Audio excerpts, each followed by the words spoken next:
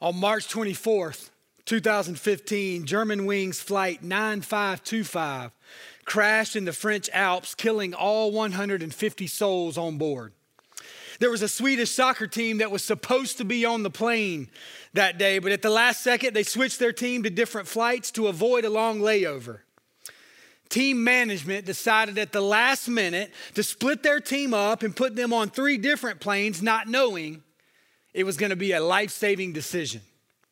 We were supposed to be on that plane, the team's director told the media after hearing about the plane crash. He goes on to say there were 4 planes, all left at the same time, all flying over the French Alps. We had team members on 3 of them. You could say we were very, very lucky. Well, Christians wouldn't say they were lucky. Christians would hear this story and say, God is good, isn't he? We would share that bad boy on social media. Soccer team saved, divine intervention. God is good. There are these crazy stories from September 11th, 2001 of people being a little late to work on that Tuesday morning, and it saved their life. The chef at the restaurant at the World Trade Center on that Tuesday morning, he stopped on the way to work to purchase eyeglasses, and he arrived 15 minutes later than usual, saving his life. God is so good, isn't he? There was a man that went back to his hotel after breakfast to change his shirt because it didn't match his tie. He was late to work that day, and it saved his life. God is so good, isn't he? We say God is good all the time as Christians. New promotion at work, new baby on the way. My team won the big game. The car behind me looks like it's going to hit me, but it stops just in time. What the doctor thought was a tumor was nothing at all. God is so good. God is so good. God is so good, isn't he? But the reality is, on March 24th, 2015, even though an entire Swedish soccer team was saved, 150 people died in a horrible plane crash.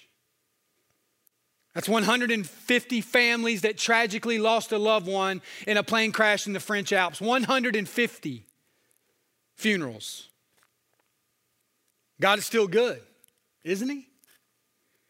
Even though the World Trade Center chef and the guy that went back to change his shirt were spared, 2,977 people lost their life on that horrible Tuesday in September. God is still good, isn't he? Or is he not good when bad things happen? Because you and I both know bad things happen. Sometimes we don't get the promotion at work. We actually lose our job. Sometimes, most of the time for me as a Gamecock fan, our team doesn't win the big game. We don't even play in big games. Sometimes pregnancy doesn't come easy, or it doesn't come at all. Sometimes the car behind you doesn't stop in time and it plows right into the back of you. Sometimes the tumor doesn't magically go away. Is God not good when bad things happen? Is God having a bad day? Is he lacking in his goodness? I want to make the argument this morning that our view of God's goodness might be too shallow. I think it would be very normal for most of us to say, God is good when life is good. But for us to question and doubt his goodness when life isn't going so hot. But the truth is, God is always good. Psalm 119:68 declares this truth when the psalmist says, you are good and what you do is good. God doesn't just do good things. His very nature is good. His character is good. At the core of who he is, he's good. There's nothing bad in him. There's nothing bad about him. He doesn't make bad decisions. He doesn't have bad days. He's absolutely good. Anything and everything that is good comes from him. James 1:17 says every good and perfect gift, not some of them, not a few of them, every good and perfect gift is from above, coming down from the Father of the heavenly lights, who does not change like shifting shadows. You won't find something good in life where God is not involved. He's the only one that is truly good, and everything he does is good. If you want to get really corny with it, you can't spell the word good without the letters G-O-D. I don't know what the circumstances of your life are like, Maybe life is good and things are rolling. Or maybe life is not so good and it seems to keep knocking you down. Either way, I think it's going to be worth our time this morning to take a deep dive into the goodness of God. And so we've got 5 quick truths of God's goodness. They all start with D. I made a lot of D's in college. D's get degrees. So here we go. You might want to jot these down. You might want to put them in the notes section of your phone. Number 1, God's goodness is displayed in creation. God's goodness is displayed in creation. His goodness burst onto the scene in the 4th verse of the Bible. The earth was formless and it was empty and it was dark. God says, let there be light, and boom, there's light. And God saw that the light was what? Good.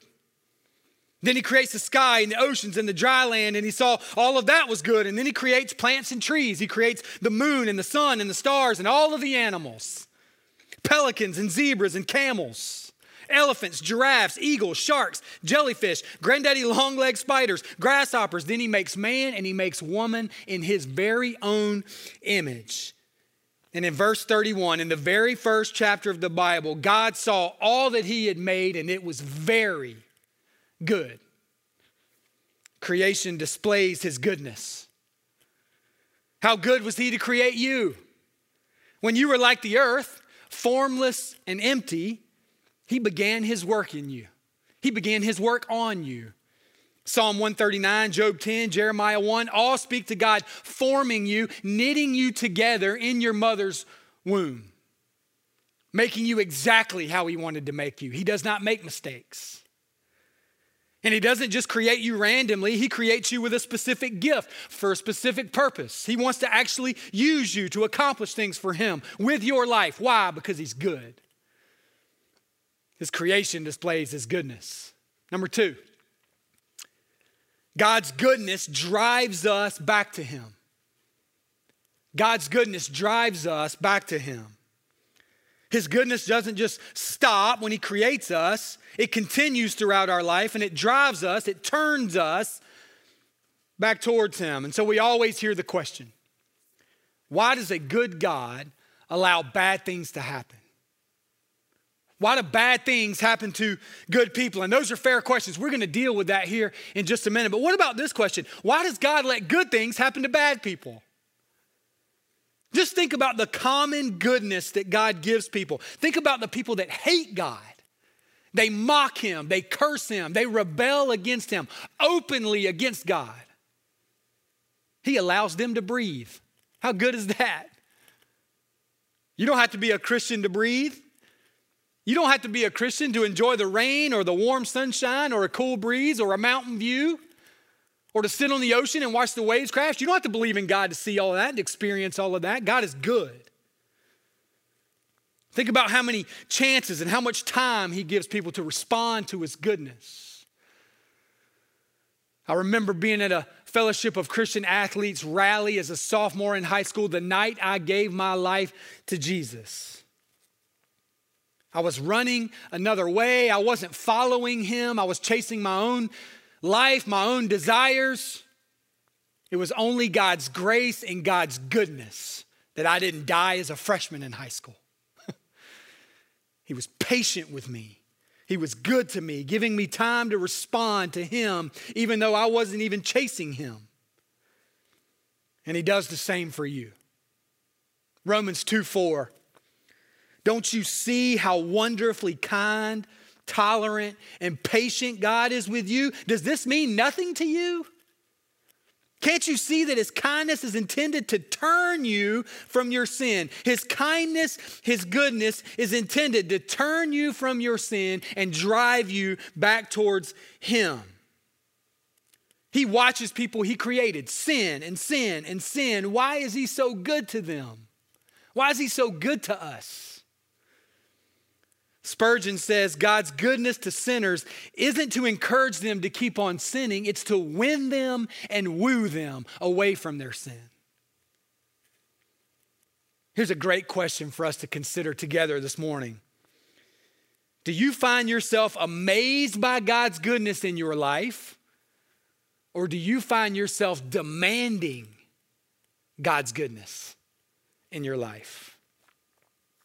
When R.C. Sproul was in his second year of teaching, he had 250 freshmen in an Old Testament class. He told the class, all 250 of them, that they would have papers due on the 30th of each month. He said, your first paper's due September 30th, your next one's due October 30th, and your third one is due November 30th. And he says, you will get an F if they're not on time. Unless you have a death in the immediate family or unless you're confined to a hospital, you will get an F. Does everybody understand? Everybody says, yes, we understand. So September 30th comes and 25 of the 250 freshmen come in trembling. Oh, Professor Sproul, we didn't budget our time very well. We haven't made the transition yet from high school to college. Please don't give us an F. Give us a few more days to finish. And so Professor Sproul says, fine, take a few more days, but don't let it happen again. So a month goes by and October 30th comes and now 50 of the 250 students don't have their paper done. Oh, Professor Sproul, it's homecoming week. We've got all these other assignments in these other classes. Please give us some more time. And he says, okay, you have a few more days, but this is the last time I'm doing this. He said the students were singing his praises. Oh, we love you, Professor Sproul. He said, I was the most popular professor on that campus. Then November 30th rolls around. Third paper's due. 150 of the 250 don't have their papers finished. He said they walked in as cool and casual as could be. So he starts calling out names. Johnson, do you have your paper? Don't worry about it, Professor. I'll get it to you in a few days. The professor picked up his little black grade book. He opened it and he said F, and he wrote an F in the grade book. He said, Nicholson, do you have your term paper? No, F. Jenkins, where's your term paper? I don't have it. F. And then someone in the crowd shouts, that's not fair. Professor Sproul turned around and said, Fitzgerald, was that you that just screamed out, that's not fair? Yes, sir, this is not fair. Okay, Fitzgerald, I'll tell you what I'm going to do. If it's justice you want, it's justice you'll get. You were one of the ones that turned it in late on October, so I'm going to go back to October and change that grade to an F. If it's justice you want, it's justice you'll get. Who else wants justice? The first time the students got an extension on their paper, they were amazed by the goodness of the professor. The second time, they were used to it. And the third time, they practically demanded goodness from the professor. God's goodness is not for us to take advantage of. His goodness is not to be taken for granted. His goodness is not for us to act like he just winks at us when we sin, like keep on going. Romans 2:4, don't you see how good he is? Does it mean nothing to you? Can't you see his goodness, his patience, his kindness, his tolerance is intended for you to turn away from your sin and back to him. Number 3, God's goodness draws closer than life's storms. God's goodness draws closer than life's storms. We know life has storms. We know bad things happen. We know we live in a fallen, sinful world. We have troubles, we have trials, we have tragedy, and we don't understand why things happen. How do we reconcile a good God with the bad things that happen in life? Tony Evans is one of my favorite pastors. He lost his niece recently. His niece was 38 years old and had 4 young daughters and a husband that she left behind. A tragedy. And so Tony Evans is being asked by his own children who just lost their cousin, why? Why does a good God allow something like this to happen? And Dr. Evans, in really only a way that I think he can do, he answered with a few very simple truths. He said, if you get rid of God, you still have your problems. If you can somehow dismiss God, if you can somehow leave God, if you can somehow get rid of God, you still got your trouble. You still got your tragedy. You still got your trials. You still got your suffering. You haven't solved your problems by leaving him. He said the disciples faced the same thing. Jesus is giving a teaching that they don't understand. It's over their heads. They don't get it. And so some of the disciples start to leave and they desert Jesus. And Jesus looks at his 12 disciples and he says, well, are you guys going to leave too? And Peter has a great response. He said, where else would we go? You have the words to eternal life. Who else would we run to?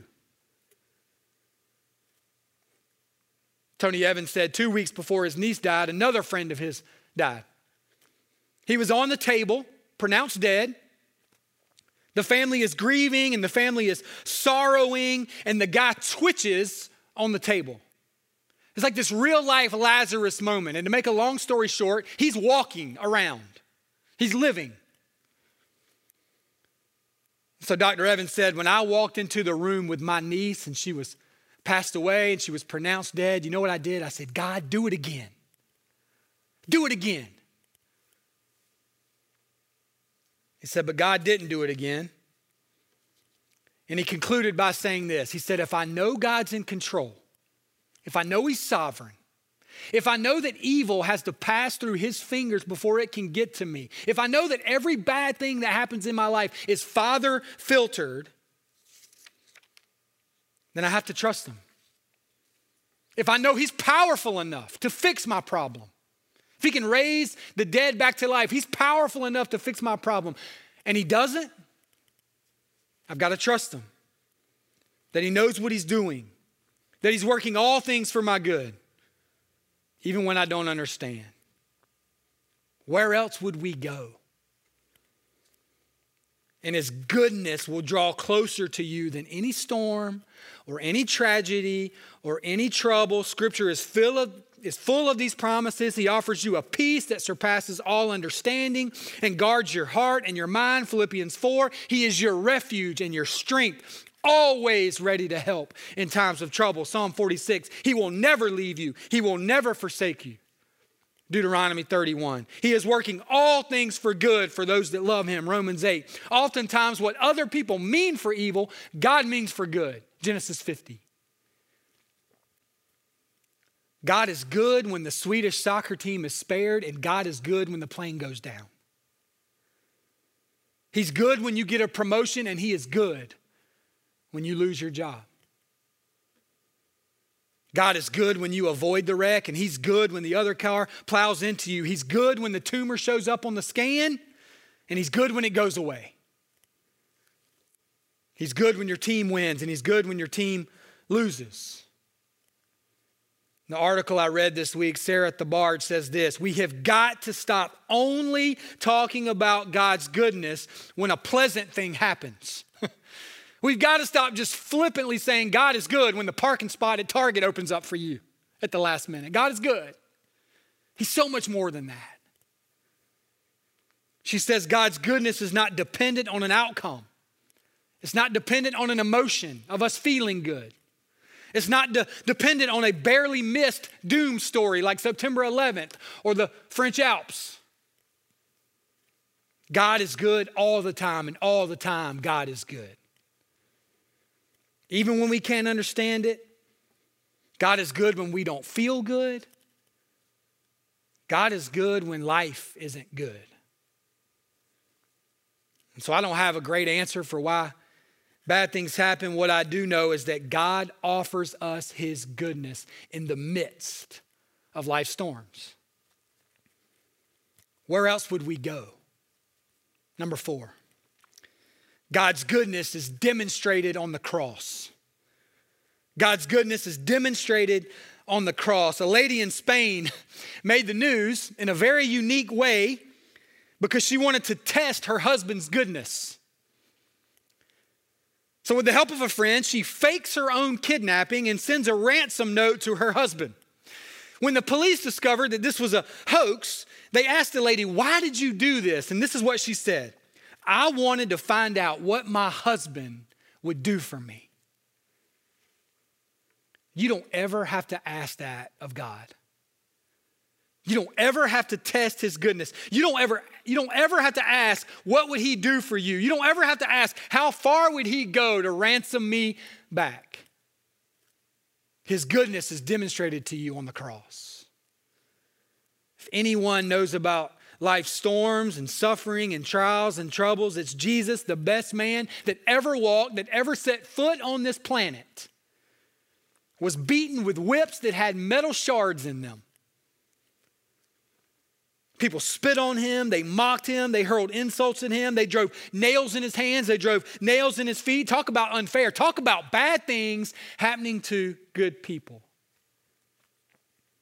2 Corinthians 5:21, for God made Christ, who never sinned, to be the offering for our sin, so that we might be made right with God. Has anyone in your life ever come anywhere close to doing something that good for you? So when you begin to doubt the goodness of God in your life, think about the cross. Think about what God did out of his goodness for you. You didn't deserve it. You didn't earn it. He paid a significant price for you to have peace with him. His goodness is fully demonstrated on the cross. Number 5, last one, and this one gives us a ton of hope this morning. God's goodness is the delight of heaven. His goodness is the delight of heaven. This is the hope that we cling to, that no matter what life brings, no matter how hard my life gets, no matter how severe the storm is, how hard the trial is, no matter how bad the trouble is in my life, no matter how many times life knocks me down, we know this life is short. This isn't it. This life is a vapor. It's a mist. Here today, gone tomorrow, but not God's goodness. God's goodness is here to stay. His goodness is to be enjoyed for all of eternity. Revelation 21, verse 3 and 5. I heard a loud shout from the throne saying, look, God's home is now among his people. He will live with them and they will be his people. God himself will be with them. He will wipe every tear from their eyes. There will be no more death or sorrow or crying or pain. All these things are gone forever. Anything not good is gone forever. And the one sitting on the throne said, look, I am making everything new. No car wrecks. No hospital waiting rooms. No intensive care units. No headaches. No cancer. No more hospice. No plane crashes. No dementia. No sickness. No suffering. No addictions. No lust, no stealing, no lying, no murdering, no gossip, no death, no sorrow, no grieving, no tragedy, no more crying, ever, no more crying, no more pain. Just God's goodness to be enjoyed and to be delighted in forever. This morning, we barely scratched the surface of how deep God's goodness is.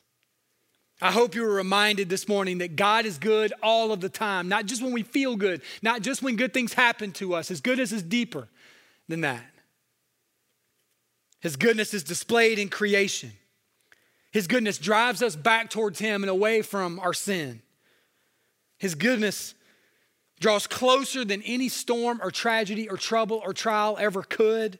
His goodness was demonstrated on the cross, and his goodness will be enjoyed forever in heaven. So how do we apply this morning? How do we respond? I think his goodness demands a response. And I think there are really 2 easy ways this morning. Number 1, the first response to God's goodness is thankfulness. And so hopefully, with this being the week of Thanksgiving, you've taken some time to think about the ways God has blessed you. If you haven't, today would be a great day to do that. Maybe a thankful journal where you just write down some things that God has blessed you with. Maybe even focusing on the things that you take for granted the other 364 days out of the year. Secondly, this is the one that really stands out to me this morning. Here's the question to wrestle with as it relates to his goodness. Does his goodness mean anything to you? Romans 2:4. Can you see his goodness is intended to turn you away from your sin? What is that sin for you this morning?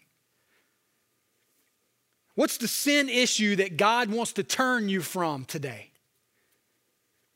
Maybe you've been struggling with this sin for a while. It could be lust, it could be sexual sin, it could be pride, it could be anger, it could be gossip, addiction, it could be lying, it could be almost anything. But God has been so patient with you. He's been so kind to you. He's been so good to you. He's been so tolerant with you. Does that mean anything to you? He's trying to turn you. He's trying to win you. He's trying to woo you away from your sin and back to him. Today would be a great day to get that sin out of the dark of your life and into the light. We can help you do that. Fill out a connect card. Let us know how we can pray for you. Maybe it's just between you and the Lord. And you could do that now. Let's pray together.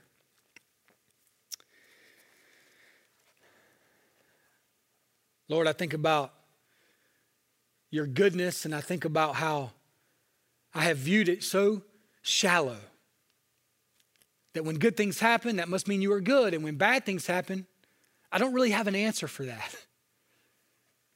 Yet your word reminds us that you are good all the time. You've demonstrated that for us. We'll get to experience that in eternity. You offer your goodness to us in spite of the troubles and trials and suffering that we deal with. And so we stop this morning and we thank you for that. We thank you for your goodness. And we say, yes, it does mean something to us. We want to respond to it. I don't know what that looks like for folks this morning to respond to your goodness, but I pray that they would. And that we would help them. It's in your great name that we pray this morning. Amen.